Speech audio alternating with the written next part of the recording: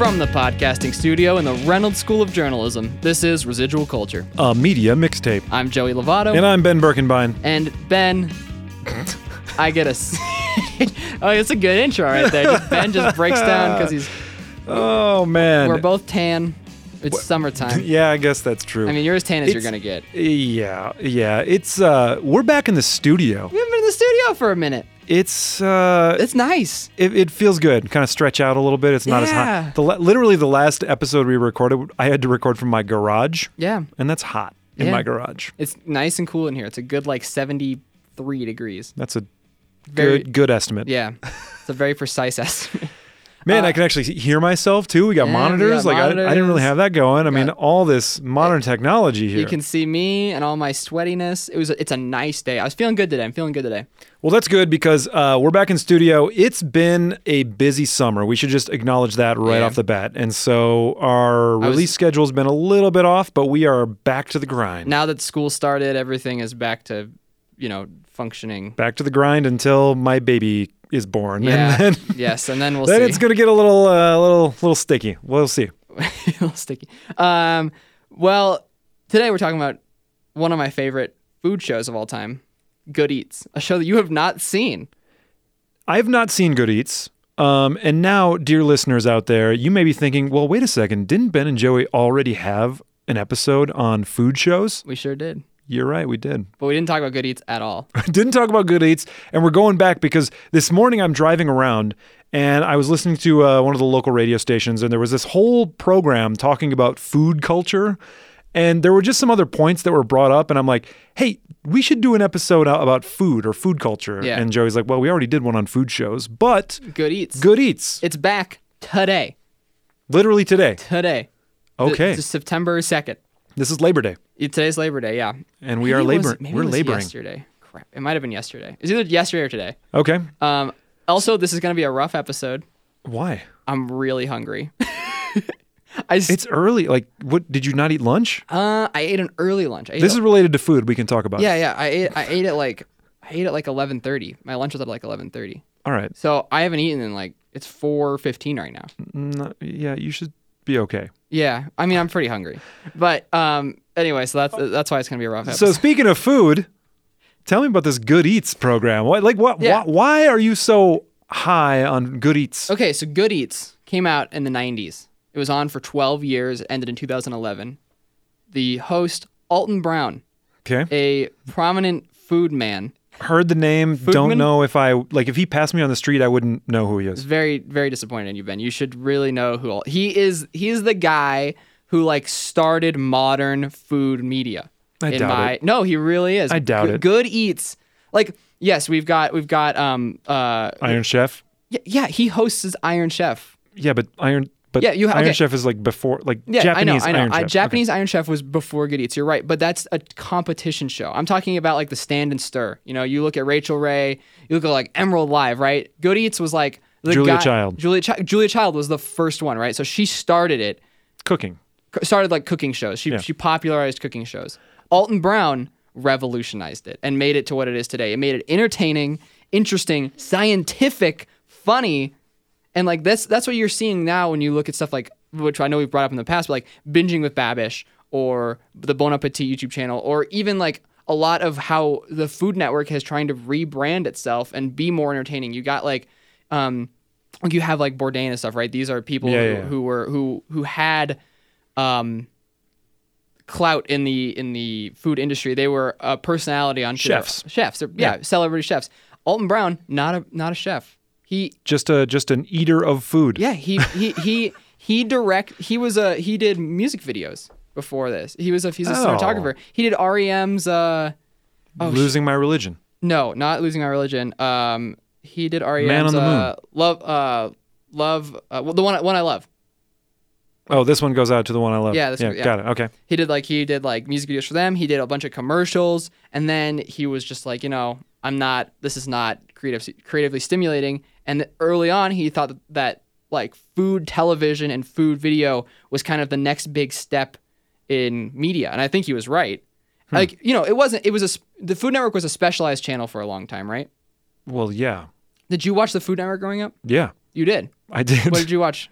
Because I'm pretty sure wasn't that. Oh no, that's right. Because Iron Chef Japan was on E, I think, to begin. Did you watch like cooking shows, like people cooking growing up? Not much. But I remember I have memories of watching the Food Network, and I'm just trying to remember what programs I would have watched on it. So it used to be like a specialty channel, like it would. Yeah. And then when they realized that it appealed to a broader audience other than just housewives, it really started broadening its base, and that's where Good Eats comes in. Yeah, it's funny because like Food Network, well, Iron Chef number one, and then Food Network became this thing because like when we were in high school, there was a group of friends that also really got into just food and like trying different types of food because, like, I mean, I don't know about, how you were brought up, but like the range of my culinary experiences was pretty limited, right? Sure. Like Midwestern sort of meat and potatoes. I think it's a little more limited for you being Midwest. I mean, I have parents from like, my grandparents from Mexico and stuff like that. So but then I also have like Italian grandparents and grandparents from Sweden.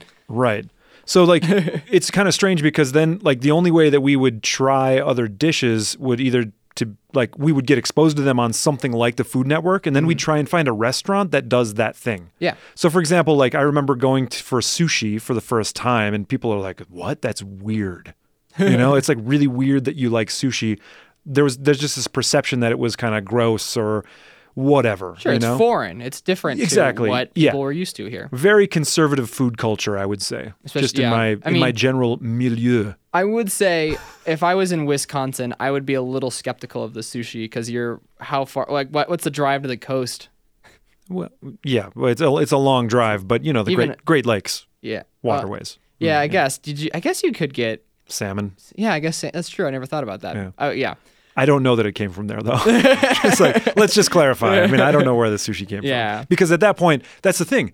That's a broader point about, and I don't know if Good Eats gets into that, but the broader like food politics of like where your food comes from, how it supports the local ecosystem, how it's farmed or raised or whatever. So, all right, here we go. Let's go. Good Eats. It's back, right? Okay. And it ended in 2012. It's back like today or yesterday or whatever. But by the time you hear this, it'll be back. You can watch the first episode on YouTube. It's great. Starts out, Alton Brown walks in front of a big American flag, and it pans down to a picture to a chicken parmesan dish, and he goes, "This is gross, and it's not a real Italian food. It's made in America." And then he pulls up a giant map of Italy and starts pointing to places, and he's like, "All right, like there's the Parma region, not from there." And then he goes through like all the regions and their regional food and everything, and breaks down, what is Italian and what isn't. And then it cuts to like him in New York, and he starts walking through the streets explaining the history of Italian cuisine in America during when all the Italian people were moving to New York. See, this is the interesting part too it's one of the things that came up on this program I was listening to this morning, which is basically like people's connection to food, which also is a connection to their culture, right? Or culture's connection to food, like what you eat, at least for a long time, was determined by what was available in your region, like wherever you left, right? But now that we've got, there was this sort of mass industrial sort of production of food, you can get it distributed somewhere else, or you get things that are farmed, and you can do that basically anywhere. So it's changed the way that people encounter food and what they decide to eat. But all of those decisions also have an effect on the broader ecosystem of food and its availability, its scarcity or its lack thereof around the world. Sure. Pretty interesting stuff. It is. I think that Good Eats gets into that kind of stuff, into that food politics, which I think is why it's interesting. I mean, one of the things that Alton Brown, the host of the show, and who I think is kind of the creator, the guy who has made it so popular, he talks about he goes, there's, regional foods are bad for society. He goes, you look at like the Cubano in Miami, you look at the Philly cheesesteak in Philly. He goes, I went to Miami and couldn't find a good Cubano because it's so commercialized. It's so pandering to tourists. Okay, that's the point. It's interesting. Yeah. He goes, like, these people have this connection to it, but then it just gets totally watered down and bastardized by like the tourism or what they're trying to just get people to try the original Cubano or whatever, and instead of trying to find those in their local communities, in which case it will probably be better because those people if you're getting a Cuban sandwich in Reno, Nevada, the likelihood that person is like either Cuban or has some sort of influence is higher. Yeah, actually, because like they're bringing this regional food, quote unquote, to a place that wouldn't normally have it. Right. That's interesting. I was going to make a point about that, but I totally lost it, and I'm not afraid to admit it right here, live on the podcast. Live on air. You heard it here first, folks. I think it's because I was just thinking about like different regional cuisines, right? Sure. But you know, and this is actually the point I was going to make. There you go. You ever go to like these? So maybe his point is similar to this, like where you go to, I guess what you would call like a tourist town, right? Like either coastal towns or. I lived in Gold Coast, Australia, which is like if Miami met Las Vegas. Okay, sure. It's the most I mean, like right below my apartment was a Ripley's Believe It or Not. That's how you know you're in a touristy spot. So I guess I'm not really thinking about that, but I'm thinking about the sort of quaint coastal towns. But like wherever you go in those towns, I mean, it doesn't even have to be coastal, right? But like there's always like the fudge store. Oh yeah. Or there's like the taffy store or like, you know, like those kind of little novelty stores that are there, but they're very similar. Now listen, I don't want to denigrate anybody out there who's got a long family tradition of making taffy. Or you're going to do it? All right, you can do it. Most of those stores are bad. Most of them. I was in Belgium last summer. I don't disagree with your statement, but at the same time, I mean, I can appreciate it because, like, the point is there's at least some sort of market for that. Like, sure. You know what I mean? Sure. But like, I don't, you know, I'm more interested in, like, how do I want to put this? I guess when I travel, I'm also looking for different or good food, but like, I don't need those places. You know what I mean? Like, yeah. I want to go for whatever the local thing is. And it's not like I'm searching out for like the best cheesesteak, but in a certain degree, maybe I am. Yeah.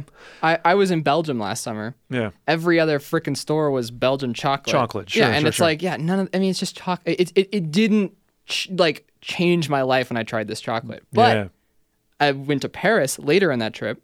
There was a Belgian chocolate store. Yeah. It was amazing. And it was really good. It was so good. I was like, the best Belgian chocolate I had was in Paris. Hey, so when you travel, just as a quick aside, when you travel, how do you find out where you're going to eat? Are we talking like Google searches, Yelp? Sometimes that. There is a app when you're in, if you go to Paris, there's an app. Oh God, I wish I could remember the name of it. I might have it on my phone. Maybe I'll look it up and we can say it at the end. All right. But, and it has like all the restaurants, the chefs, their menus, the ratings. It's really elaborate and well done. So there is an app for Paris specifically. But a lot of times I stay in Airbnbs now. Ask your host.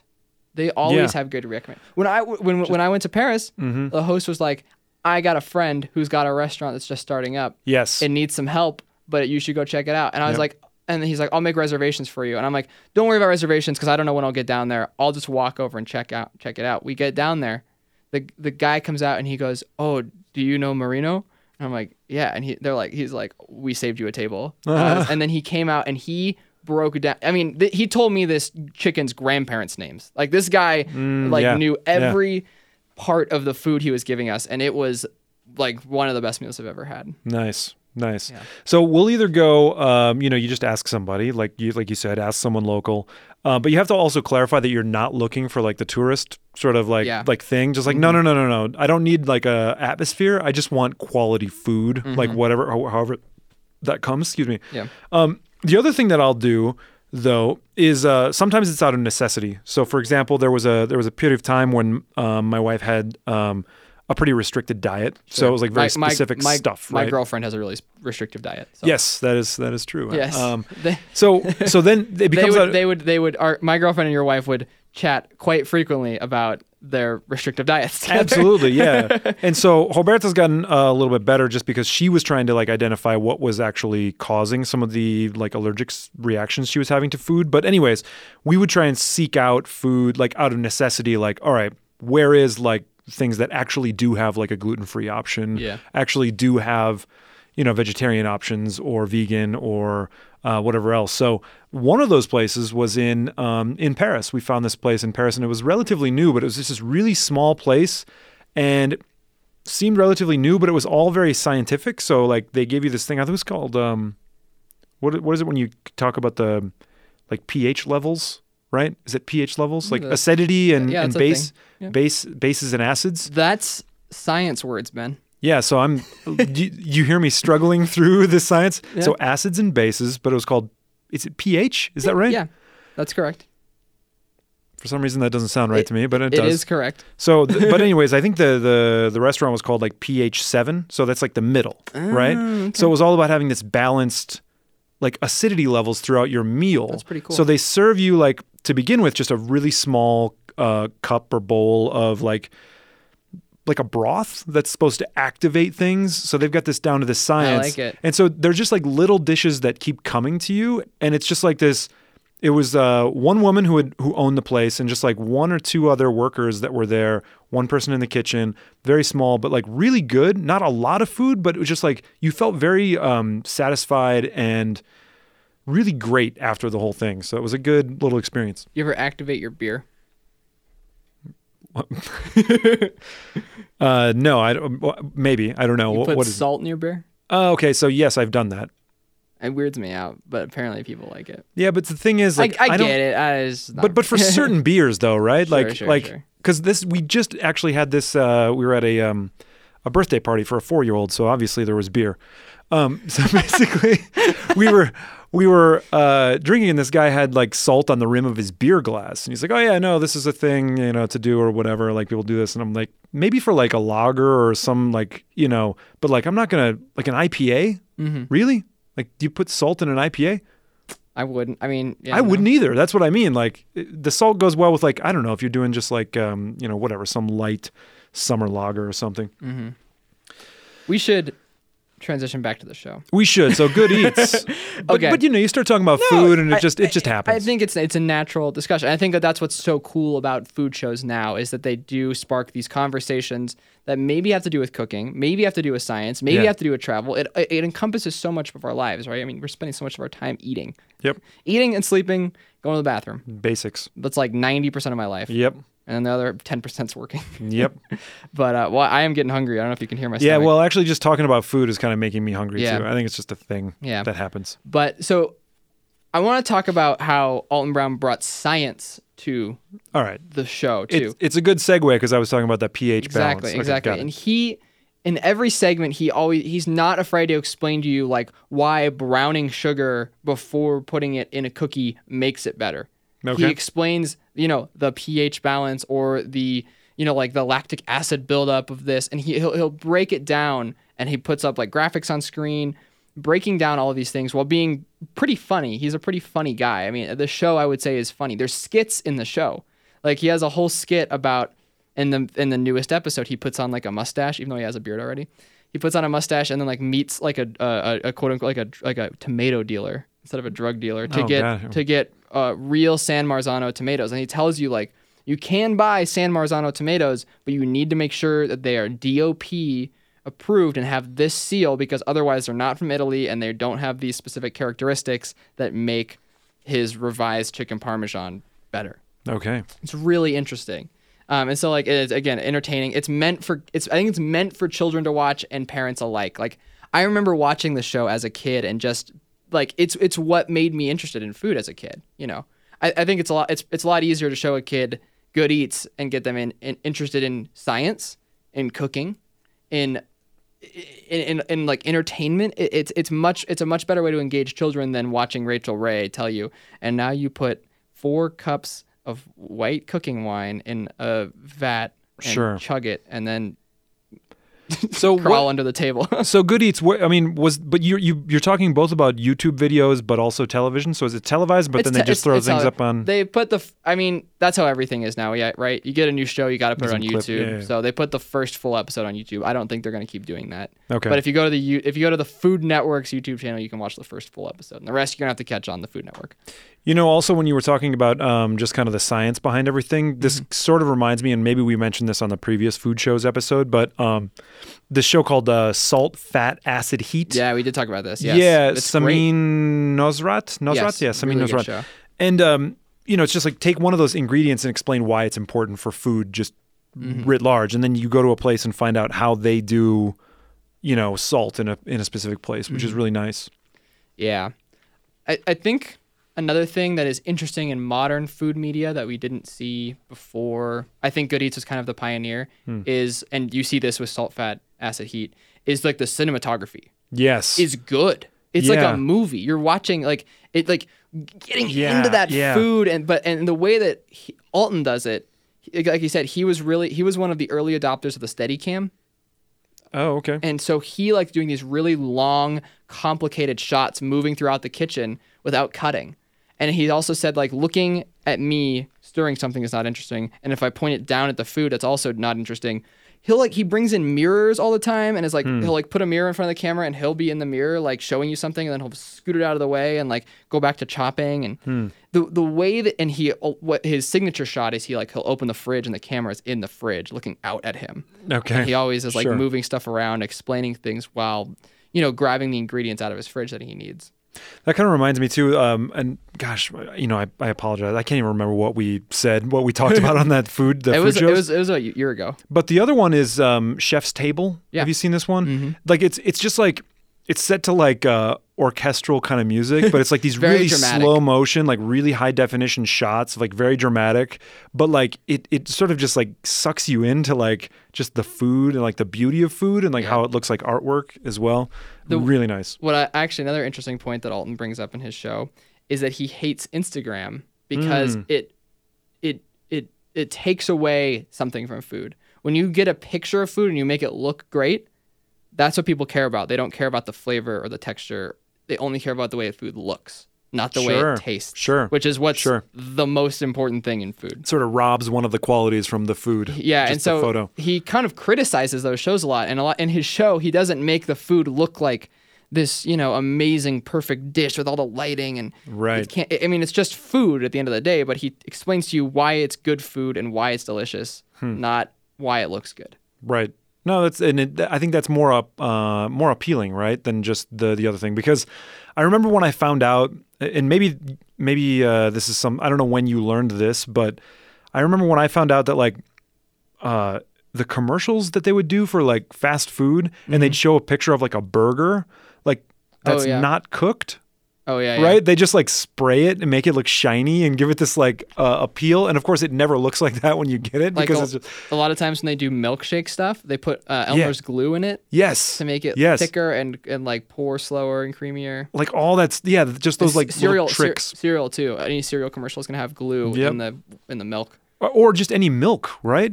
Any milk that's like videotaped is right. Is going to have glue in it. They do other things to the food. And it was just like one of those first moments where I was like, wait, the things I see on television are not necessarily real.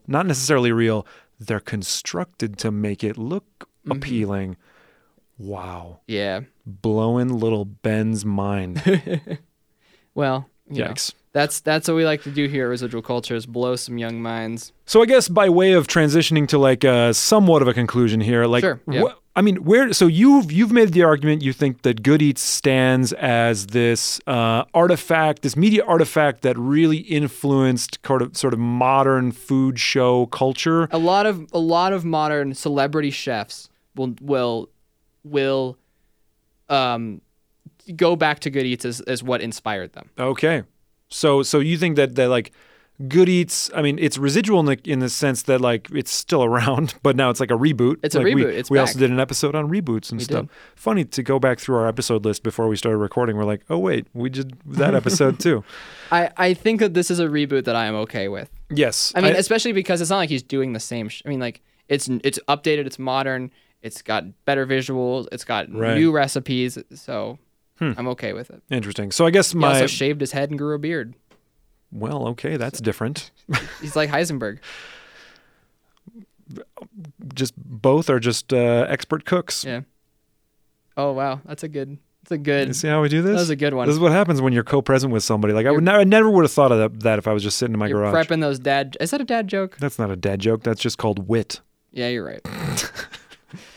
So, I think that the reason that it is so influential, like I said, so many people credit it with influence. Which sure, that's one reason why it's influential. But also, to this day, I still have never ever seen a show that evokes what I get when I watch Good Eats. Do you think that the reboot will do well?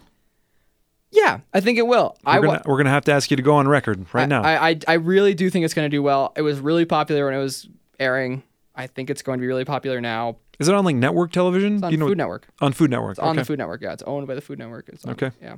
I think it's going to do well. I go out and watch it. I want it to do well because I want it to keep going because I think it is one of the shows that makes food entertaining and educational. He is the Bill Nye the Science Guy. He is the Mr. Rogers of the Food Network. Yikes. Bold claims. He is. Does he do, I mean, on Good Eats, do they do like any type of food? I mean, will he do like big greasy burgers or potato chips or something like that too? Yeah, he put salt and vinegar potato chips in his chicken parmesan that he encrusted it in. And he goes, not a lot, just a little bit because it adds. Just a little bit, yeah. Keep it a little something. Overpowering. Yeah. Okay.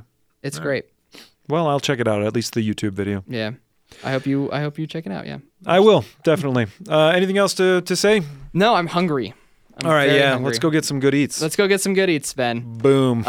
You can follow us on Facebook and Instagram and Twitter at Residual Culture. Facebook is the most active. I'll post a photo of Ben and I eating a snack after this, though. Yikes. All right, our song tonight is Finder by People with Bodies, as always. You should donate to our Patreon if you like the show, so you can get some good bonus content. Ben was talking about having a baby. Preparations for childbirth. Childbirth prep. And we also talked about... I'd say it's very informational to this week's bonus I would content. say it's informational, yeah. I would. And fun. Yeah, sure. Joey got very uncomfortable. I got a little uncomfortable, but yeah. So thank you so much for listening. It's great to be back in the studio. I'm Joey Lovato. I'm Ben Birkenbein. Get into it.